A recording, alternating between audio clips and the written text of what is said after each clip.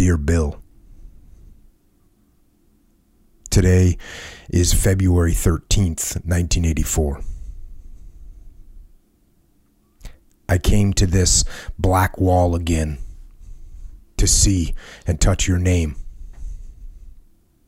And as I do, I wonder if anyone ever stops to realize that next to your name, on this black wall, is your mother's heart.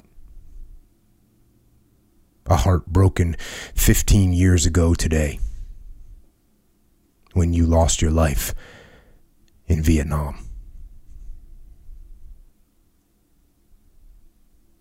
And as I look at your name, William R. Stocks, I think of how many times I used to wonder how scared and homesick you must have been in that strange country called Vietnam.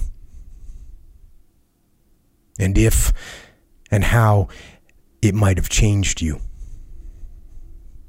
For you were the most happy-go-lucky kid in the world. Hardly ever sad or unhappy. And until the day I die, I will see you as you laughed at me, even when I was very mad at you, and the next thing I knew, we were laughing together. But on this past New Year's Day, I had my answer. I talked by phone to a friend of yours from Michigan who spent your last Christmas and the last 4 months of your life with you. Jim told me how you died, for he was there and saw the helicopter crash. He told me how you had flown your quota and had not been scheduled to fly that day.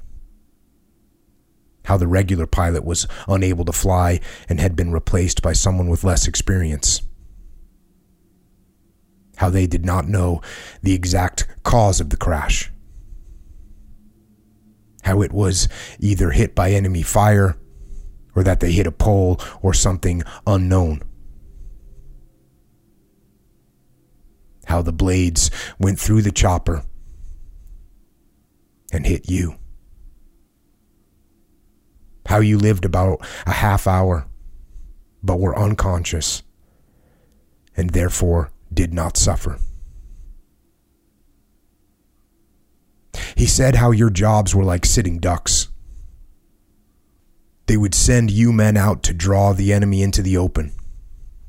And then they would send in the big guns and planes to take over. Meantime, death came to so many of you. He told me how, after a while over there, instead of a yellow streak, the men got a mean streak down their backs. Each day the streak got bigger, and the men became meaner. Everyone but you, Bill. He said how you stayed the same happy-go-lucky guy that you were when you arrived in Vietnam. How your warmth and friendliness drew the guys to you. How your lieutenant gave you the nickname of Spanky. And soon your group, Jim included, were all known as Spanky's gang. How when you died, it made it so much harder on them. For you were their moral support. And he said how you, of all people, should never have been the one to die.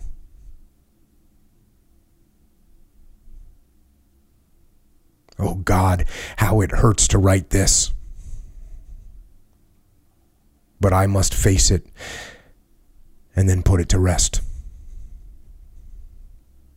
I know that after Jim talked to me, he must have relived it all over again and suffered so.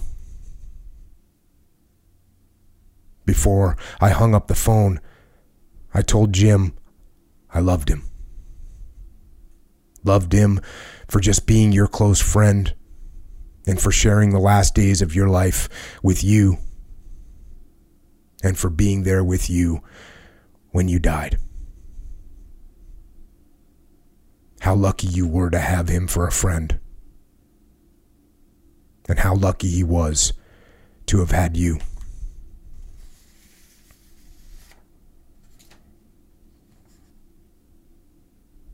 Later that same day, I received a phone call from a mother in Billings, Montana. She had lost her daughter, her only child, a year ago. She needed someone to talk to, for no one would let her talk about the tragedy. She said she had seen me on television on New Year's Eve after the Christmas letter I wrote to you and left at this memorial had drawn newspaper and television attention. She said she had been thinking about me all day and just had to talk to me. She talked to me of her pain and seemingly needed me to help her with it. I cried with this heartbroken mother. And after I hung up the phone, I laid my head down and cried as hard for her. Here was a mother calling me for help with her pain over the loss of her child, a grown daughter. And as I sobbed, I thought, how can I help her with her pain when I have never completely been able to cope with my own?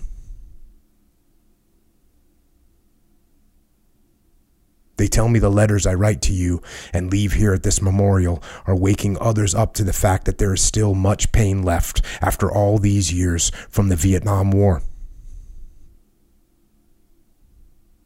But this I know. I would rather to have had you for 21 years and all the pain that goes with losing you than never to have had you at all. Mom.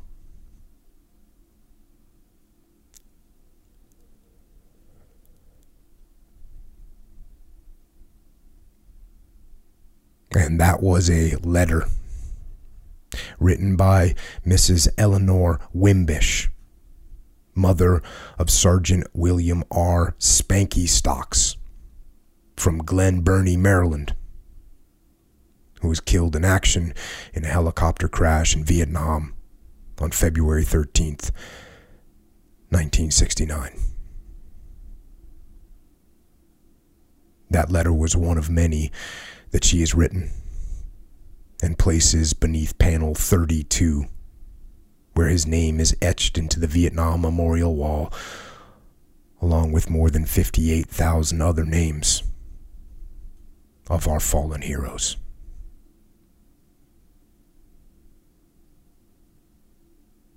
And I read an interview with Mrs. Wimbish from 1990. And in that interview, she said, "When my son died, I wrote my pledge. I said I will not now or ever let people forget.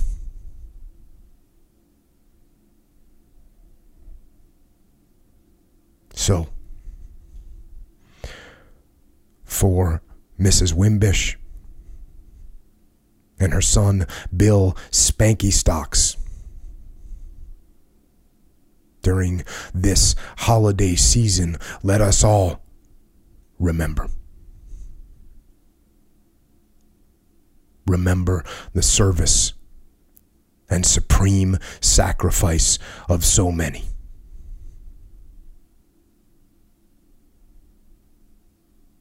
And also,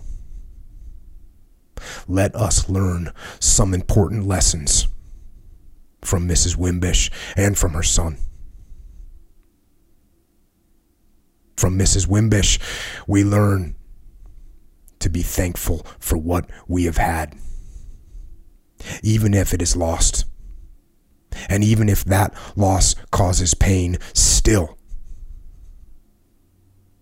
be thankful.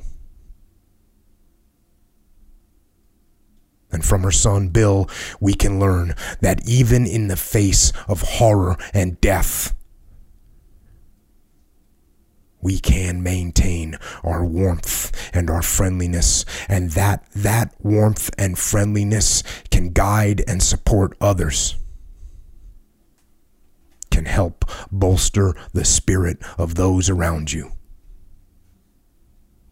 by simply smiling.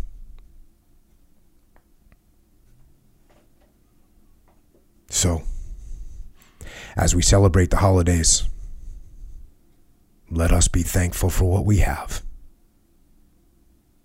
And, like Sergeant William Bill Spanky Stocks,